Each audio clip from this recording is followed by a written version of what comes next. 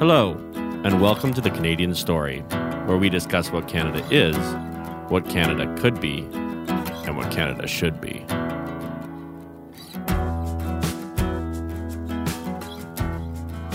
Hello, everyone, and welcome back to the Canadian Story. Very glad to have one of my favorite person, Alan's favorite professors, Chris, here. Chris teaches at Trent University, and I'll let him give a little bit of his 30-second bio, what he's all about. Well, thanks. Yeah, my 30-second bio is that I'm obviously a professor of Canadian history at Trent University. I've written about a lot of things, including Weird Willie Mackenzie King's, our kind of longest-serving prime minister, his strange afterlife. I've written a lot about kind of Canadian 19th century political history recently. I host a podcast called 1867 and all that, really trying to kind of bring what I think is just an incredibly fascinating history of Canada to Canadians outside the university. And recently, I'm really interested in the issues about kind of viewpoint diversity or lack of viewpoint diversity in Canadian universities and the impact that has on a whole host of things, and also hopefully what we can do to improve that. So that's where I'm coming from. I'm really thankful that you come on the podcast particularly because history is something that I love immensely and have studied most of my life. And I know Zach's big into history as well. But the thing, I couldn't agree more. Our story is just not being told. What is Canada is literally not being communicated in our education system right now. And I think we need to change that. We need to have an understanding. So someone like yourself who's interested in Canadian history, what is it about Canadian history that excites you enough to dedicate your life to it? Well, that's a good question. A personal anecdote. I still remember being in I can't remember if it was grade 7 or 8 in a classroom with a teacher teaching Canadian history in all the wrong ways that we're always told. So he would sit up there and write out on the chalkboard like a story about Canadian history, and it was the 17th and 18th century story of the battle between the French and the English and their Indigenous allies. And I remember the whole time I kept wanting the French and what was called at the time the Indians to win, and it was this incredible story. And of course, they didn't win. They didn't, no. But I just fell in love with it, and it was the worst possible way of teaching. He was just writing it up on the chalkboard, and we would just have to write it down. But as I was writing it down, I just fell in love with the drama of it all. And so from there on, that's what I've always loved. And I've gone into a whole bunch of different things.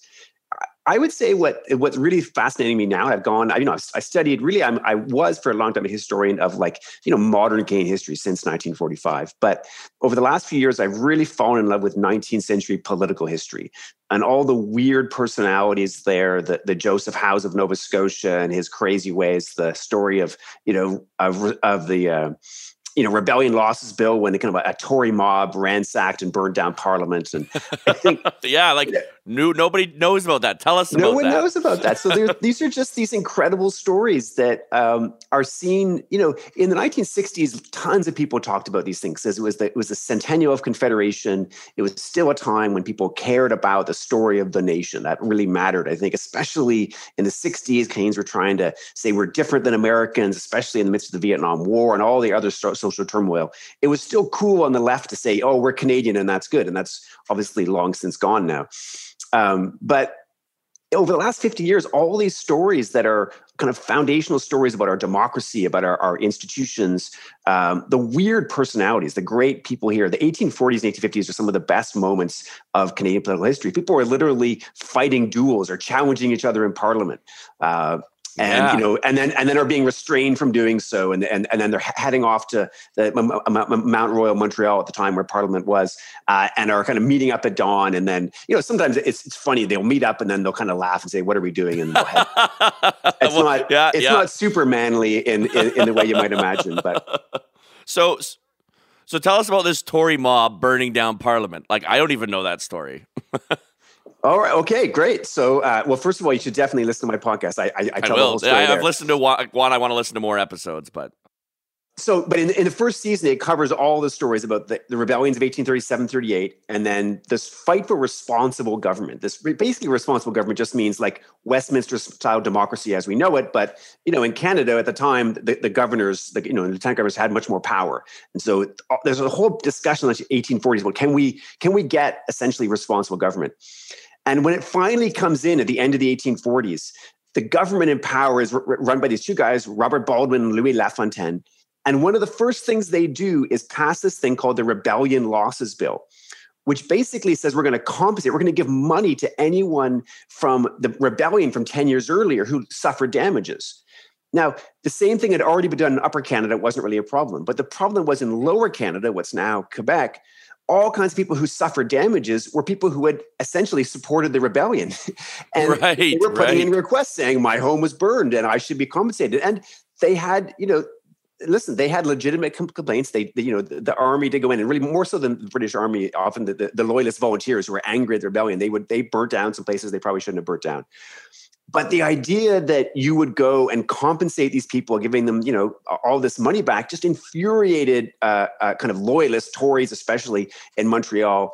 So when eventually this bill gets passed through the Parliament, democratically under responsible government, a democratic elected government, the mob goes crazy, and they meet up in within hours. There's editions of the daily newspapers are put out, meet on the Champ de Mars. We're going to go, and then they meet the Champ de Mars. They say on to Parliament. They head down to the parliamentary buildings. They storm in, they grab the ceremonial mace, and start smashing things. They smash the gas heating, of course, the gas lighting, that was there.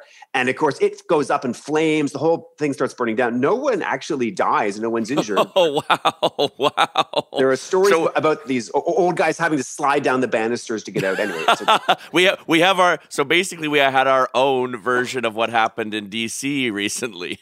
Absolutely. Wow, I love that. These are the stories that we should be telling. Why do you think they're not being told right now? Well, there's a couple of different reasons, right? One, no one likes Canadian history for forever. In a sense, Canadian history has often been seen as a kind of boring compared to other countries. So there's the kind of perennial problem there that that's a pretty good Canadian history story, but lots of Canadian history stories aren't quite as exciting as that. But more importantly, I would say Canadian historians, by and large, and the kind of Canadian intelligentsia has fallen out of love with Canada. And, for a certain portion of that, they just, it's not really something that impassions them. And then there's another portion, probably a minority, but a significantly loud minority, who actually detests Canada, who actually really, really dislikes Canada because of other political commitments to other kinds of national struggles, right? Other kinds of political struggles, which are sometimes, well-intentioned, right? The struggle for Indigenous rights, the struggle for, initially it was kind of Quebec rights, or other kinds of identity groups. And when you look at Canadian history, you often find that these groups will come up against Canada as such, or the Canadian government. And so people are picking sides, and they're saying, no, in this story, I'm going to pick a side, as opposed to telling the whole story, and being committed to all of it. They'll often pick a side, and picking that side usually means picking against Canada. So why do you think people want to do that, considering they live here? Well, I like, maybe the late British philosopher Sir Roger Scruton often talked about this idea called oikophobia. You've probably heard about this idea. Yes, yeah. Love Scruton. So he gets to a good point of this idea that the growth of he invented this kind of concept that was the opposite of xenophobia, not the hatred of others or dislike of others, fear of others, but the dislike of one's own culture, and he associated it with a particular feature of the modern West, that essentially we become so affluent, so successful, that certainly amongst our a certain intellectual class, the idea that you could pick apart your own culture has a certain kind of intellectual kudos. Now, this actually has a long history in England, in particular, English history, the kind of skepticism of kind of English history, the English story. You can trace this back quite a way. So there's a particularly kind of English Canadian version of this, certainly amongst the intellectual class. Yeah, that makes a lot of sense to me. We've got, my thing with Nietzsche is he said, God is dead and we've killed him and we'll never wipe up the blood. And everyone's like, oh, yeah, we killed God. But I just see this as really the malaise of modernity, as Charles Taylor said, right? Is that we've lost any kind of mooring to place and self and identity. And this is left. We see this with actually in modern Christian universities too. There's a ton of biblical criticism. It's basically like, oh, actually, none of this is real. We're going to rip it apart. We're going to tear everything down. But it's like, okay, that's cool. Like, That's science, right? Is constantly questioning things and constantly asking, how could it be better? How do I be less wrong? But like I like to say, there's a big difference between the religion of science and the philosophy of science. And I feel like we've got into this religion of science where, well, it's based on these theories that are not being expressed. So like the criticism of Canada, and that's what I'd like to get deeper with you on, is part of a larger malaise of just a desire to constantly be critiquing. Yeah. So you're saying there's always this kind of deconstruction as opposed to ever construction. Deconstructionism seems to have taken over the universities. Yeah, and I think that's true. Although what's interesting though about it is that it's quite selective, right? So like you can take down certain kinds of collective national identities, but it's picking which ones you take apart, right? Like all national identities are, of course, feats of human imagination, right? We imagine that we have something in common.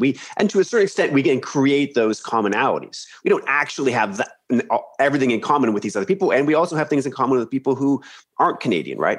But we create this story, and so Canadian academics, I think they always have a role to sort of point out the contingency of that.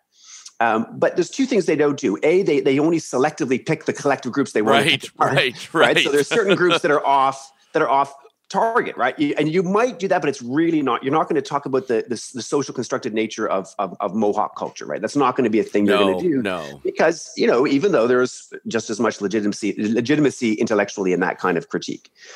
And then secondly, where was I going to go with that? I think it was also that, oh, that's right. There's a way in which we don't think as much about, what are the benefits of kind of collective identity? What are the benefits of these imagined communities? And I like the work of there's a guy, Francis Fukuyama, you've probably heard about from years ago. And his work has changed over the years. And recently he's really been thinking about kind of the big history of human politics since primordial man to now. And he has some interesting work about the way in which state societies, collective societies are about, forming bonds of much larger bonds. And you can do this better and worse. You can do it worse if you focus on ethnic tensions, which are very exclusive. And you can do it better if you focus on kind of weak civic bonds, which are pretty expansive and it can include a lot of different people. What role do you think geography plays on all of this? Because I've read a lot on political theorists who like geography's destiny, and Canada's geography obviously puts us in a very unique situation, maybe in global history, right? That to be right beside a superpower and basically never invaded, to have oceans on three sides. I mean, it's almost like being the UK, an island nation, right? We're protected from what normal countries have had to face. What role do you think that's played in kind of how Canada has developed as historically, but also on a philosophical level? Well, I mean, that's a huge question. And I'm going to do a really bad job answering it, let's be honest. Let me pick out it's not a contest. Let me pick out one thing. That really kind of continues on what we were talking about. I feel like, and I'll get back to your point here. I feel like there's always the danger of what's called hedonic adaptation. This concept where basically you become so accustomed to a certain level of affluence that you then forget what it's like to not have that affluence, right? As soon as you're making, yes, I like this. As soon as you're making $30,000 a year, you forget what it was like to make $20,000 a year, and you can take it on down. And it seems to be part of human nature. And I feel like there's two things going on here. One, in the modern West, we're so historically affluent by historic standards that we just have no sense of that in our everyday life. That's one thing. And then the Canadian story is that we're so safe. We're so safe by contemporary standards, and that has a lot to do with our proximity to the United States and its imperial power, frankly. And Canadians are always anxious about that because we want our national sovereignty, et cetera. But we also want to benefit wholly from that that proximity. Yeah. And we were like this under the British Empire as well. We have this. We've never been a world power in our own right, but we've always been very close to world powers, and we benefit from that. But we also have existential angst around that. So to the extent that a lot of contemporary Canadians don't acknowledge the affluence we have and don't acknowledge the safety we have from these situations, I think that's a dilemma for us. We have to kind of continually remind ourselves of that. Do you see? So like if we're just wildly speculating here. Do you see that continuing on for the next 100 years, or do you see Canada rising to a different kind of position, or maybe like my great fear is that we could become like Argentina, right? Yeah, well, probably. What do you mean by that? What's so bad about Argentina? Well, if you look at Argentina in about 1914, Buenos Aires was considered the Paris of the West. They were about equivalent size to us economically. They were booming. I mean, people were moving there from all over the world for the opportunities that Argentina represented. And then they went down this path of very socialistic to the point of state ownership of almost everything. And the result is, if you look at the economies and the populations of Argentina versus Canada, because they're very similar, right? They're both, fairly protected from the old world. They have massive natural resources, huge agriculture potential, and yet Argentina is like barely puttering along at the bottom of the sea, right? Just hoping not to collapse into military dictatorship. And Canada has flourished. Now, arguably, that could be what you said, proximity to superpower, which I love, and I want us to go into more a little bit. Like, that is a unique situation where we're next to a superpower, but we don't, while we feel this existential angst, we don't really feel threatened. Yeah. I mean, we speak about threat, and there are kind of certain kinds of threats, but they're not the threats of this. Right now, people in Ukraine thinking about their being next to their own superpower. So it's important to remind ourselves of that. I mean, I'm not sure about the Argentina example. I know a little bit about it, but I will say that, I mean, the danger for Canada is the danger for the Western world in general right now. That as much as we may have our anxieties around the United States, and many people on the left, of course, lost their minds, sometimes with good reason, sometimes with not, when Trump was in power, we're tied to the success of the American project to a certain extent. And when the American project fails, we will probably fail as well. The idea that Canada will somehow maintain its status of living if the United States doesn't is probably a ludicrous idea. And we need to kind of have a more self-aware acknowledgement of that we're committed to this project collectively. And, and to a certain extent, that also ties to Europe as well, that the modern West has a certain kinds of our way of life, our trading institutions, our systems of government. And, you can expand this outwards. I wouldn't just say, you can expand it outward to countries like Japan as well. There are certain countries that share our values in a general sense that we're tied to. And right now, the possibility is that, China, to a certain extent, is going to have a different world order. Yes. And we don't know what that's going to mean. Like, and I think the easy argument of the intelligentsia is always to criticize the American empire in these kinds of ways. And it's often for good reasons, but they live in a kind of utopia where, one world power is replaced by none. And there's just this vacuum. And yes. Everyone lives in this, global world order of equal nations. And historically, there's just never been the case. We've always lived in a world of empires. We always lived in a world of superpowers. Now, never to the extent I would say that we had in the Cold War, but pretty much that's always the case. So the idea that the U.S. is going to go down, or the modern West is going to go down, and it's going to be replaced by this kind of beatific vision of world progress is pretty naive, I would say. Yeah, I personally, I don't believe the U.S. is going anywhere anytime soon. They're probably, in my opinion, but we won't get into that because that's not the Canadian story. I want to go more into what you were saying about the existential angst and like your perspective as a historian. I did my my undergrad thesis on Arctic sovereignty, which has been a huge Canadian existential problem ever since the DEW line was kind of proposed. What do you think? Because Canada is kind of an impossible project, right? We're the marriage of two enemies. We're disparate people. We're geographically spread thin across a very small band of area. What do you think? Do you think that existential angst has actually bonded us to some degree? Right, the uncertainty of the Canadian project bonds people together. Yeah, and maybe the fear of America taking us over. So yes, absolutely. To that last point, absolutely. The sense of an enemy always brings a group together, and it's not probably the reason Canadian nationalism is so tepid is because the enemy isn't that much to be feared. Right? Yeah, that's so true. So true. We're very happy to, but people don't realize even in the 19th century, many Canadians were subscribing to American newspapers and magazines and bringing them into the country. So, and the news source for years before Canadian Press was created came from the United States. So we've always loved American culture.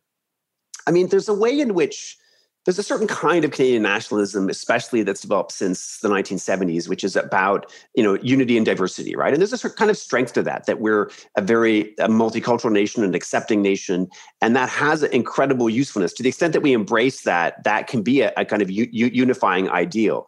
It has limitations in the sense that it can also be used or to kind of push difference even more, increase the difference between Canadians. But it certainly is a pretty useful, thin kind of liberal order idea that we can all bond together despite our many differences, right? And I think there's a certain that is to a certain extent Canadian nationalism now.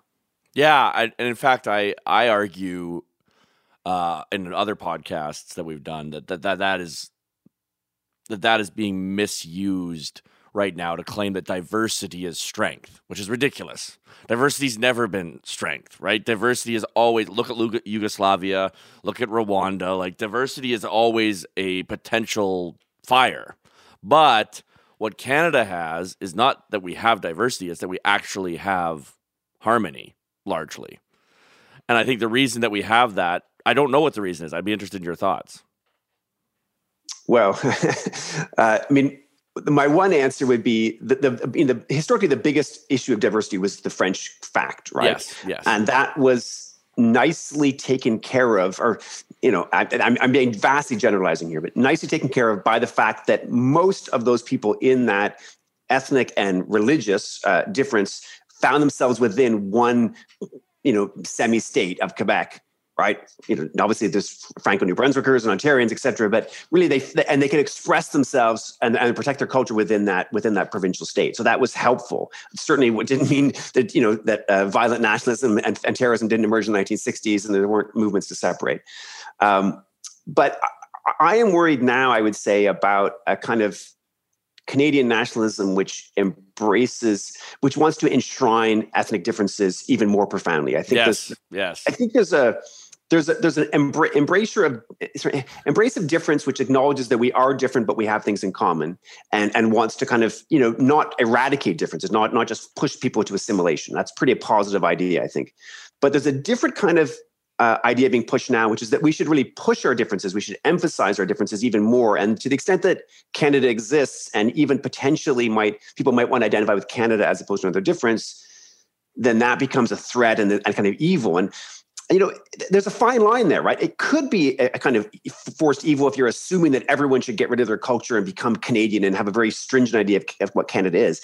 I don't think that's really the case at all right now in Canada. And so I do worry to a certain extent if we were to codify certain differences, I think that's a real danger. Oh, I could not agree more. I mean, how are you supposed to bond with people if all you're focusing on is how you're different with them, right? Like you're not gonna. It's literally similarity that brings bond, right? It's like, oh, you too, you're interested in this as well, or oh, you love that. That's how people bond. And taking away I loved what you said earlier about like weak civic ideas, and you didn't mean weak. You just meant the bond is kind of ethereal, but it's being used to bring us all together. And I can't help but think of like when the Raptors were in the finals, right? Or when they were going through that. Everyone in this country hates Toronto, but except for Toronto, right? Like, and yet I'm going down one of the streets in Kensington Market in Calgary, and every single bar is packed to the rafters watching the Raptors, right? Like, I'm talking, there's no room anywhere. They're all beyond fire code. And I couldn't help but think, at the end of the day, what brings us together is that we really are proud to be Canadian. It's just, it takes events like winning the gold medal, Crosby winning that gold medal goal to really bring it out. What do you think can be done? Like, and I want to go into the universities now. What do you think that can be done to restore that kind of nationalism, which is a patriotism of pure love, right? There's no benefits really to people in Alberta for the Raptors to win. but it's Canada winning. Well, if we go switch to the universities, I think, listen, I don't want to push a kind of nationalistic paradigm and say we need to have, you can only get jobs in universities if you love Canada. No, of course. Exactly the opposite of what I would believe in. Yes. But here's what I think. I think that, there's a danger right now in Canadian universities of homogeneity, of creating a monoculture. In fact, we don't have yet enough good data on the Canadian scene to be certain of this, although I'm in the process of trying to get that data.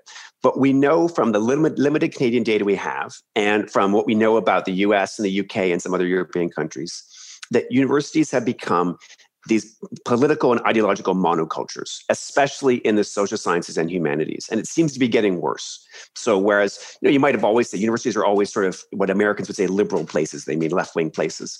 And that's pretty much true. But the ratio of the switch there is dramatically worse now, dramatically more skewed than it's ever been.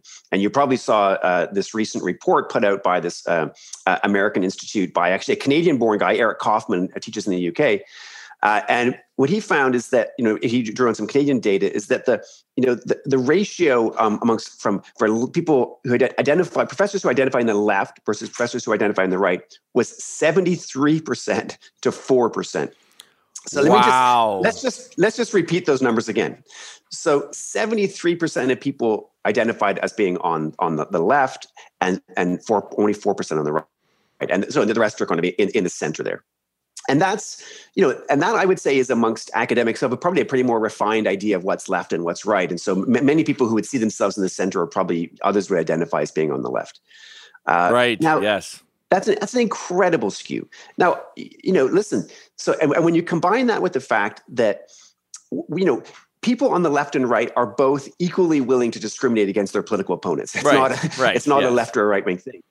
But when you build that kind of skew into an institution and then subject people to peer review on a whole host of levels, right? When you apply for a job, when you apply to get into graduate school, when you apply for a grant, when you submit something for publication, every time you do that, you're subject to review from your peers. So you're almost always, if you're on the right, if you're conservative, you're almost always going to be reviewed overwhelmingly by people who disagree with you politically. And equally, and perhaps even more importantly, people on the left are going to be reviewed by people who already basically agree with them. Right. So we're no longer in the scientific method because we are skewed subjective. Our subjectivity is skewed to our bias.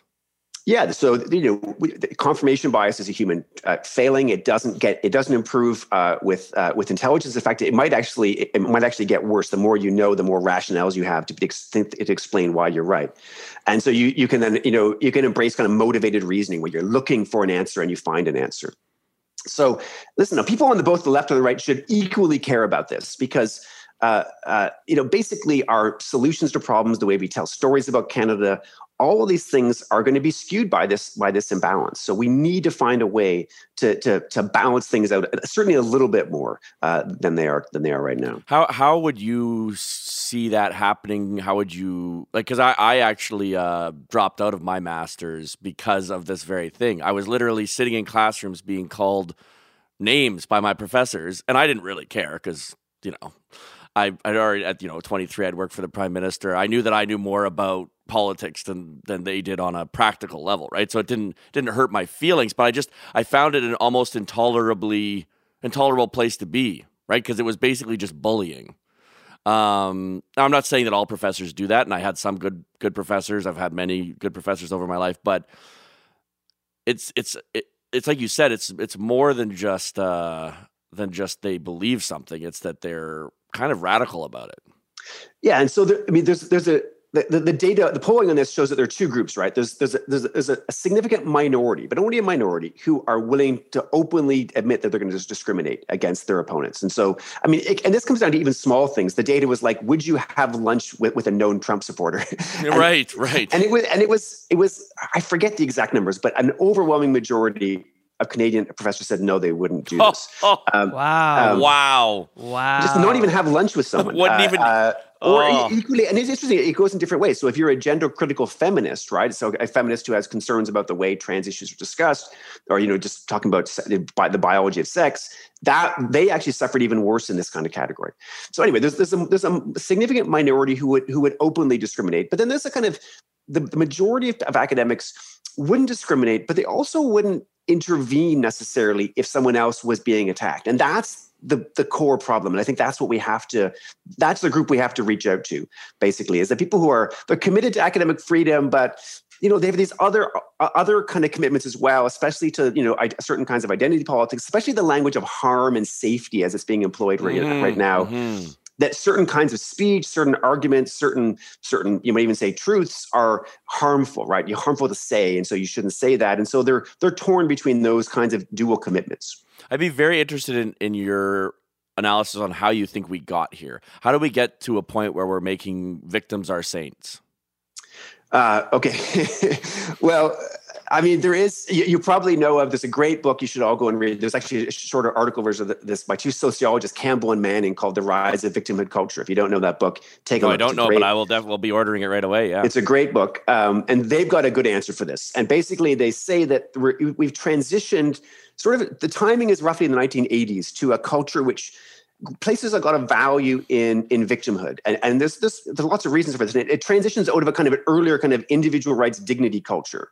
And you can look at the sayings of that earlier culture, which is, sticks and stones may break my bones, just stick up for yourself, these kinds of ideas, to a culture which sort of wants to emphasize the value of victimhood. And again, there's lots of positive about this, right? But there's also a significant downside.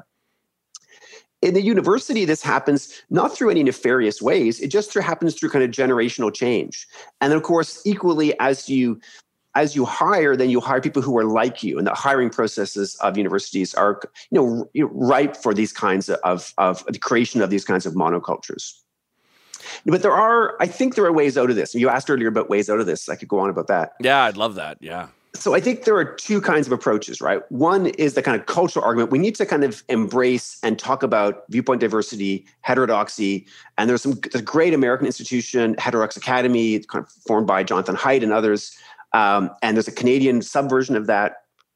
I'm actually in the very early stages of creating a think tank in Canada specifically devoted to these values and pushing these kinds of values. So there's a kind of value in just speaking out and saying, listen, we need viewpoint diversity, not being afraid that you're going to be censored. So people like me who have tenure should be relatively safe to say this. We need to embrace these values and show people that it's possible to accept people you disagree with and that we're all going to benefit from that.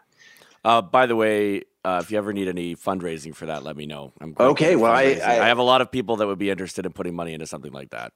Well, I would definitely talk to you after this. Yes, absolutely. Fantastic. So I love this, but I want to. So what brought you to this conclusion? Because I mean, Alan tells me this was a journey for you, right? That you were not always looking at this and saying we need more diversity of viewpoints. What shifted for you?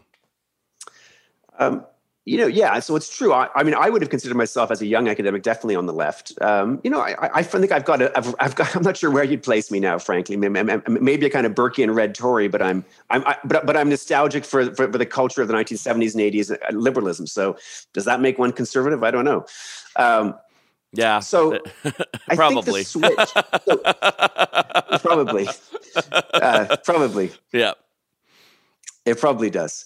I think I've switched in connection with the transformation that's happened in the profession, that I've always been committed to these liberal viewpoint diversity values about debate. And it's why I wanted to be an intellectual. I wanted to debate things. I came from a working class family, thought, it's going to be great. I'm going to get to university and see all these great minds thinking differently and really engaged in debate. And what I often found was people thinking alike, and that when you actually spoke out against things, you were actually punished for that, in awkward social kinds of ways. And I was disappointed with that. So I've often been pushing in those directions. I love that. And Zach was saying something. You want to share what you were saying about changing your mind before we started the episode? I was just making a passing comment about how there is no space, it feels like these days, for people to change their opinions. If you speak out against a certain narrative, the move is to cancel someone. Even like, it's unproductive to cancel people because it eliminates the conversation, and no one learns when the conversations aren't being had. It's more productive, instead of canceling that person, to have the conversation with them and hope that both of you can learn from it. I'll use an example. Not that I would have canceled this person, but we had Lisa Kirby on the podcast who, I'm a very conservative person. She's a liberal. So traditionally, I think there should be less government spending in social programs. That's just kind of my mentality. But she told a really beautiful story about how, as a single mother, it was government funding that allowed her to go through university and really turn her life around and make something incredible out of herself. And it really put a dent in my, anti-social government spending narrative, because I realized how much it could help people, in a world where everyone is being canceled for having different opinions. How do we bring back the conversation? Well, I mean, first of all, you have a great idea of what conversation means, which is that you actually want to get to the truth and you want to learn from it, right? You want to grow. So you're already starting from a great spot. What I find increasingly is that when people say we need to have a conversation about something, some people mean you need to accept my viewpoint and you need to be reprogrammed to believe this. Right. Yes. We need to have a conversation about X. You'll see this on all these stories. We need to have a conversation about that. They don't mean to have a conversation in the way you just said it. They mean you need to be reprogrammed so that you understand the truth as I already know it, right? Mm-hmm. And that's the real problem. And that's a religion. That's exactly a religion. Yes, yeah. It's a secular religion. That's absolutely correct. I have the true faith. You need to accept the true faith. You are a heretic, either, and if you continue to be a heretic, you'll be excommunicated, or you can come to the light and repent of your heretic ways. Which is a great parallel. The canceling is a religious excommunication without the God. Yeah, and I'm sure you guys know that many people have talked about the way in which world culture is very religious. First, even the idea of awakening comes from the Great Awakening. Right? Exactly. It's explicitly religious, but in a way that's forgotten. And so the danger of that is that you forget the notions of forgiveness, of learning. But I don't even like those phrases about forgiveness necessarily, though, because it seems to me what you were just saying is that it's not even about opening someone to forgive. Like maybe you're the one who doesn't, maybe you need to learn. Maybe both sides need to learn about something, right? And so I think it's the idea that you already know the truth is an intrinsic problem. And to the extent that many of these ideas come out of the university, and the universities are increasingly homogenous spaces where people can say these ideas, speak these ideas, write these ideas, and never be challenged by someone who's intelligent. And so point to the flaws and have real conversations like you're talking about is itself the problem. We need to have these conversations in universities. We need this diversity in universities so these ideas get challenged before they get out into the world and wreak havoc, which is what's happening right now. Yeah, and going to that point, I just think the pursuit of truth is the most noble thing you can do, but the to obtain truth is an absurdity, right? Like, and I'd love to hear your thoughts on this, because this is an argument my father and I have all the time. Is the truth knowable? Right? And he's an evangelical minister. Very much the truth is not only knowable, it is known, right? And I'm very much like, the subjectivity of the human mind in light of an infinite universe makes it almost impossible for me to believe that we can understand themes and patterns and things like that, but to claim truth is just such, and this is where I just get so lost, and I'm trying to understand these SJW people. It's like, you're supposed to be pluralists, like you're supposed to be postmodern, and you become just as religious as the people that the Enlightenment and was supposed to challenge. It's really interesting thoughts about that, about truth, right? Because there's a balance there between acknowledging what you're saying about the kind of the impossibility of knowing truth, but then not going also to the I don't know your father. I'm sure he's a nice guy. He raised you. You seem like a nice guy, but thank you. But kind of we absolutely know the truth. And I like, when I went into graduate school, a professor of mine recommended I read a book that just been published called That Noble Ideal: Objectivity and the American Historical Profession. And I've always liked this idea about that truth, like objectivity, is a noble ideal. You know you're never going to get to it, but you aspire to be that regardless. That the actual quest to be objective, the quest to find truth, is the process. The process is the ultimate goal, not the ultimate goal. I love that. We've talked about that a lot of the podcast. Like, God is in the details, the process. You have to love the journey. And I think this is part of the problem is I see no guiding star for this movement, right? That for this homogenous beast, it seems to just be ravenous to destroy things. But what is it trying to achieve? And I haven't been able. One of the things I say is, you guys call yourself progressives. Okay, where are we going? Like, what are we progressing towards? Yeah, I mean, that's a whole can of worms, right? Yes, yeah, exactly. I think there are kind of moral values in this goal, right? It's the value of victimhood. The problem, I would say, is that they often are not open to understanding the complexities of that. When someone isn't actually a victim, they're not open to. They just assign labels of victimhood without really knowing what's true or not. They're not open to changing their ideas about what that could be. They're not open to thinking about the ways of getting there. That actually different viewpoints might give you a different sense of that. So, I mean, I like Zach's story about thinking about, okay, there could be some benefit for public spending in these areas, right? But equally, you might convince someone about the value of markets, talking about, what's useful about having the hive mind of the market come to a solution when state intervention is not going to work. And there are, I'm a mixed methods guy on these things. Like, let's use the market when the market is the best, and let's use the state when it works. Again, Francis Fukuyama, I think, has written the best on these kinds of things. And he's a guy who was a neoconservative, and I think has shifted more into a camp where he says the state is good for things. We need states to do things, but not too much. Well, I always joke that he wrote a book called The End of History and the Last Man, and I think he's never fully recovered, because obviously history's woken up again. Yeah. He's got answers to that. His last book, Identity, you should take a look at it. It's a really. I will. I mean, it's just kind of I guess a joke. Yeah, joke, right? Everyone makes that joke. Everyone always gets him for that, which is fair enough. I mean, if you're going to go out there and say that history's ended, you're going to take flack if it doesn't. Every year. Yeah. Oh, I love that. Well, we don't have much time left. Is there anything else that you really wanted to discuss before we end this episode? Just one last thing. I want to finish my point about what we can do with universities. Yes, please do. Yes. The second point I want to make is that I don't think a culture is going to do it. We're going to need legislation. And so I think we need to research what can be done. In the UK right now, under the Johnson government, they've proposed, they just put a white paper out saying that they're going to have a series of legislative changes to really make changes, including this thing called an academic freedom champion that's going to be involved in kind of legislating academic freedom, ensuring that universities are doing this.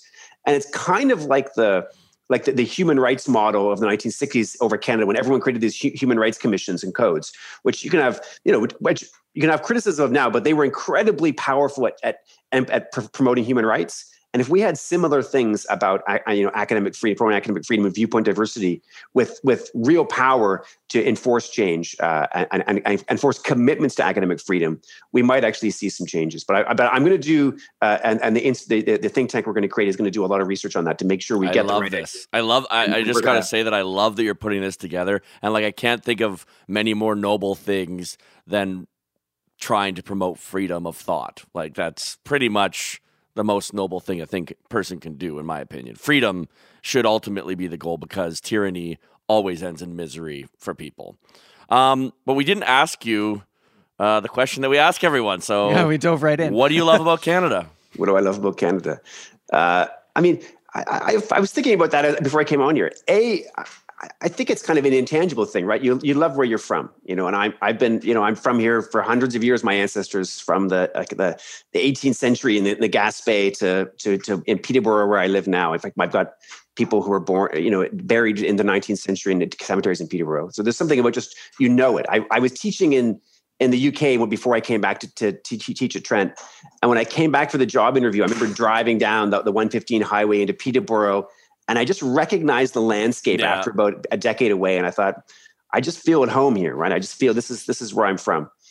Anyway, I'll end there. There's more you could go into. No, I love that. Zach often talks about driving because he lives in Woodstock, but he drives to Cambridge for work.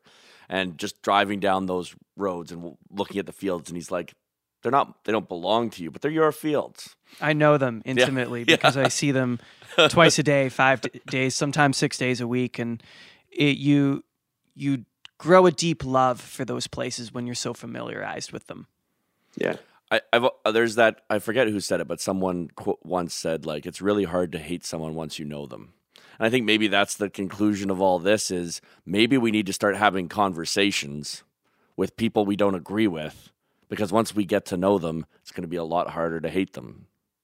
Yeah. Not impossible, but harder. Exactly. Well, thank you so much for coming on, Chris. Really enjoyed this. Well, I'm sure we'll have you on again at some later date, but yeah, thank you for what you're doing.